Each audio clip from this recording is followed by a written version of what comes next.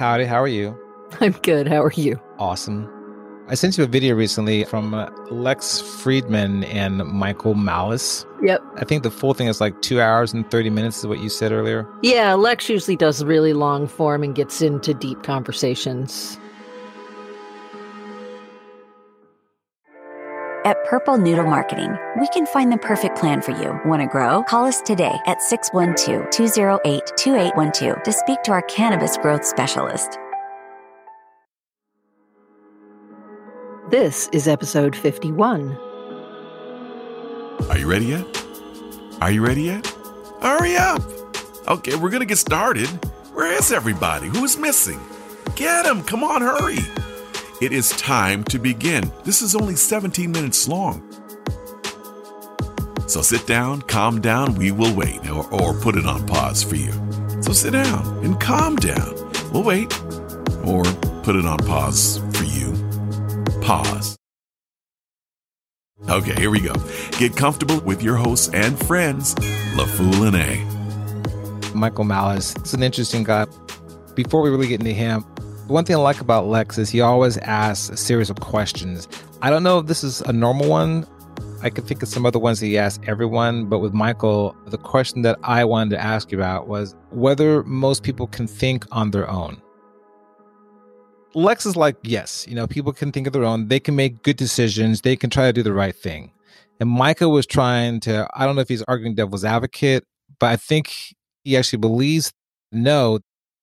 It sounded like he said something to the degree of some people don't have souls. He said that more than once. As far as I can recall, I don't think that's a standard question that Lex usually asks. They were talking very specifically in that segment. Lex sees the world from a place of love, right? And he often gets called naive or, not old enough to understand how terrible the world can be. So they were having some of that conversation. And Lex firmly believes that people can and will do the right thing. Michael Malice doesn't agree. And so they had a really interesting conversation about that. The clip that you sent me is, a pull quote out of a much longer, probably half an hour part of that conversation. Yeah.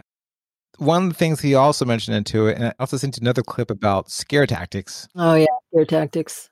Michael used the example of people are going to do horrible things. Some people are, not all people, but a big majority of them. Again, it sounded like to me he was saying don't have souls and that they'll tend to do horrible things. He gave one example.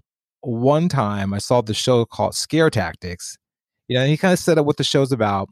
They trick people into thinking that they're doing something and then they record the whole thing. It's kind of like Candid Camera. Yeah, it's a hidden camera show. So he sets this up and he says that there are people inside and this guy's supposed to guard them, like he's a temporary, security position. And they get out and they're like, help us. We're being held hostage here. We're being made to work for free labor. Please let us go. And the guy's like, no, I can't do. I'm getting paid to do that. And that was his one example. I'm somewhere between Lex and Michael.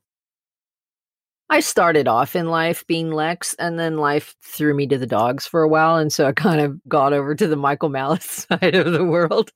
But I still don't feel like I've gone fully on Michael Malice, like sometimes how he presents. There's that famous psychological test where they made half the people prisoners and half the people were the prison guards, and the prison guards turned really rabid really fast. I do think that there is a capacity, and perhaps it's just laziness, to go with doing the easy thing instead of doing the hard thing. Malice and Friedman were talking about, what it is to be heroic and being heroic in small measure instead of big measures, like be heroic every day. That I think is how that conversation got started. But I do agree with Michael Malice. I think that people in general don't always seek to do the best thing. I agree with him in the sense that there are a lot of people out there that are like that. But oddly enough, I think that his demographic is that type. He's done a lot of Fox News. Who, Michael Malice? Yeah, Michael Malice has been in a commentary on Fox News a lot. What's he been commentating on? Just various things. I don't have any clips available right now, but just go to his Wikipedia page and it makes it very clear. You got to know what he's talking to Fox News about because he's an anarchist. He's a hardcore anarchist. So he's not going on Fox News to talk about a lot of things that I think people would assume Fox News would want to talk to him about, right? Saying that he's a commentator on Fox News kind of sounds like you want to turn him into like some kind of Trumpican, which he definitely is not. I don't know where he stands on the Trump issue. I know that he doesn't believe in voting, but that's a different story. I don't want to get too far off the track with this. That has to do with anarchy, right? That has to do with anarchy. In my opinion, this has to do not so much with nature as it does with nurture. People are taught to be cruel, and being cruel can become quite addicting. If that's your reward system, that's what's going to become. If you have an animal, for example, and the animal's a puppy, and you teach it to attack as a game, when it grows older, it's going to think attacking is the right thing to do. Yeah, I watched you train a dog that way. And humans are the exact same way. If kids are taught that being racist is good, that being mean to others is good, that it's cool to be a prison guard and it's cool to be a cop and to beat people, they're going to naturally tend to lean toward doing that. That is nothing to do with who they were. That's how they were trained. And that's the biggest problem. So you're on the side of Lex, who thinks that everybody has a good soul and that if they could be retrained, perhaps the world would be a nicer place. I don't know if they can be retrained. There's a movie called The Matrix. And in The Matrix and in Animatrix, they try to say that there's a certain age you reach that you can't be pulled out of the Matrix. Right. And that's a made up fantasy written for entertainment. So do you want to then say that that is the truth in our world, or was that just the truth in the writer's mind as a way to make an interesting story? In the real world, there's an age that you cannot be changed. Really? What age is that? It depends on the individual. In the movie The Matrix, he managed to make it at 21 and being pulled out. Some, they say you can't pull them out past the age of like 6 or 7. You're talking about getting pulled out of a fantasy world where you've been used as energy versus you and I coming up in a world. Number one, you and I don't get pulled out of anything. We just continue on our lives, whatever that trajectory is. So when is it that I'm going to no longer be able to change? I'm curious. I don't think you can change right now. I think that you're stuck in your ways. I think that if you found out something was wrong, you would fight tooth and nail to prove that it wasn't. I think right now at our age that you can't be changed. You cannot be pulled out of the Matrix. You've become used to it. In order for me to have this conversation, I'm going to have to agree that there is a Matrix. Then it's just going to go around and around because you're going to say, well, I believe there's a Matrix and you're in the Matrix and that's why you don't believe in it. Talk about something like serious in this life. Look, I gave you an example of talking about something serious and you try to take it to the left field. Something serious? The Matrix movies? I said, as an example. I'm sorry. That's not a serious example. All right. That is entertainment. And it's fantastic entertainment. Give me something real world.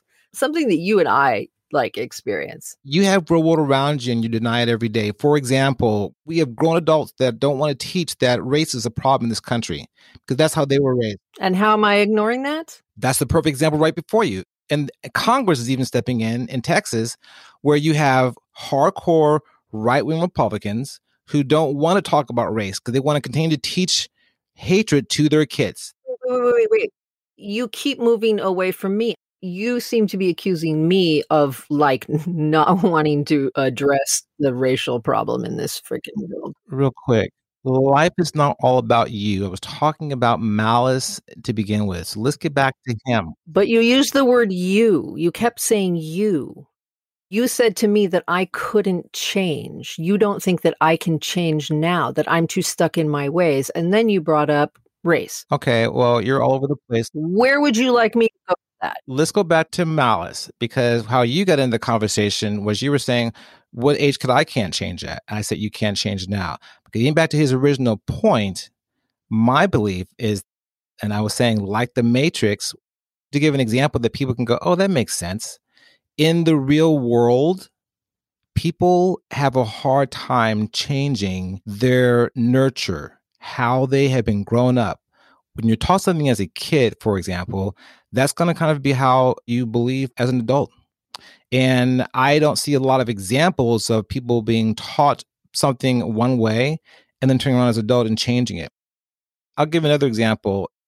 In the military, I knew senior NCOs who could go to the range and not score expert because they learned a certain way of shooting and they just couldn't fix that. I could take a private who's never fired before and within the first few lessons, help him to shoot 0. Easy to train because he hasn't had all this bad influence on him. The NCO couldn't ever learn to score a perfect shot. Why? Because he's just been trained to do it the wrong way. Well, let's talk about what you were trained to do in the military. If you want to use that as an example, from what you have told me, you were part of the military and you believed hook, line, and sinker what the U.S. military was engaged in at the time that you were in service to the country and then perhaps afterwards. But there came a turning point where you decided that that was not the route to go. You were more of an advocate for peace and less war. You're an advocate for cannabis. There are a lot of things that you say and do now that I don't think you did, as far as I can tell with what you've told me, when you were in that service. So something happened that allowed you to change. First off, I never had an opinion about cannabis in the military because I was only taught one thing, don't try it. And then it was bad. And then I started doing research and found out otherwise. But that's your training, right? That's your social and your military training saying, don't do that. It's a bad thing to do, which goes to your point of being trained a certain way and then having to move beyond that. I didn't have any experience in cannabis, none. There's no training. There's nothing there. As far as the military goes, my views on military have stayed the exact same, even in the military. Not every fight is meant to be fought. Every war has to have a purpose. If it doesn't have a purpose, you don't engage. That's never changed. The military it's very complicated, but my views on what countries we should be going to war with have not changed at all. From the time that I was in and knew what was going on to right now that I have even more information. But getting back to malice again, I disagree because people in our society, especially, and I use the example of the critical race theory, because that's where it begins in schools. And that's something that if you don't want to use the Matrix, for example, use this for an example. This is where most people learn about the problems of this country. For example, most people didn't even know about June 19th until very recently. Correct. It was forcibly not taught in school on purpose. Like, we're not teaching that. No, shh, keep that quiet. And now we're starting to learn, hey, look, we need to talk about this. And this idea of critical race theory came out because it was saying there's been this big disparity of education, and it's actually tilted to teaching that white supremacy is actually not what it really was. And we need to fix that. And these people have been raised for so long that they don't want to change this. What do you think the whole Making America Great Again was about? We don't want something new. We want to stick with what we used to know. And this is all Trump ever talked about, the same old 1950s, 1940s, all the stuff from the past, because they don't want change. They don't want to try to say, hey, look at, maybe we got that wrong. And this is what I see as a problem that he's facing. So you agree with Michael Malice? I'm in the middle of those two because Lex is right. There are a lot of good people out there. If you think that Michael's right, he errs on the side of all humans are not created equal. I've never heard him say that. I think that you are assuming, based on a 5-minute clip, a lot about Michael Malice. You're assuming a ridiculous amount about that man. If you think that people don't have a soul, then how can they be equal to somebody who has a soul? I'm not going to argue the point because I'm not Michael Malice. Okay. They did not delve into that enough, but I've listened to enough Michael Malice to want to come out and say, I think more than a lot of people, he believes in the sameness of humans. Okay. So if one person has a soul, another doesn't have a soul, are they equal? It's going to depend on your perspective. Is a soul required for humanity? Yeah. According to you, but not according to everybody else. If you had this conversation with the Buddha would say, no, there is no soul. When you say not everyone has a soul, in my view, that's a key to saying we're not all created equal. I'm saying that everyone has a, Lex may even be saying everyone has a soul, but some of them are just taught poorly. That's more along the lines of what I think. Can they all be corrected? Who knows? Mm-hmm. This is something new. I'll add to the equation. I think it has to do with command climate.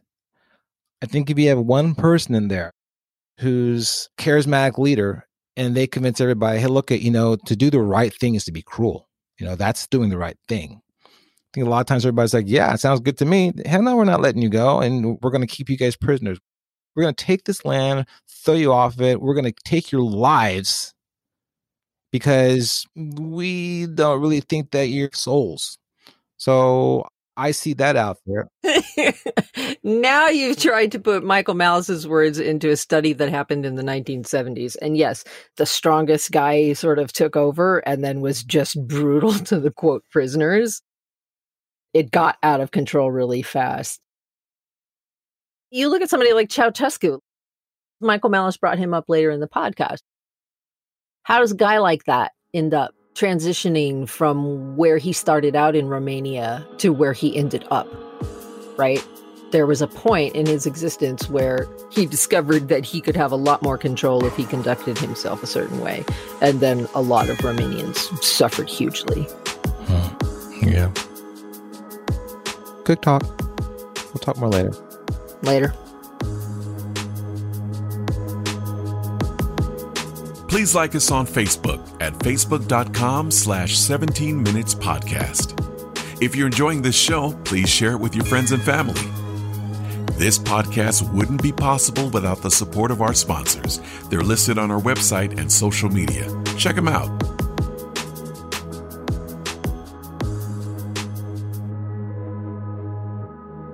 Have a blessed Sabbath. Shabbat Shalom.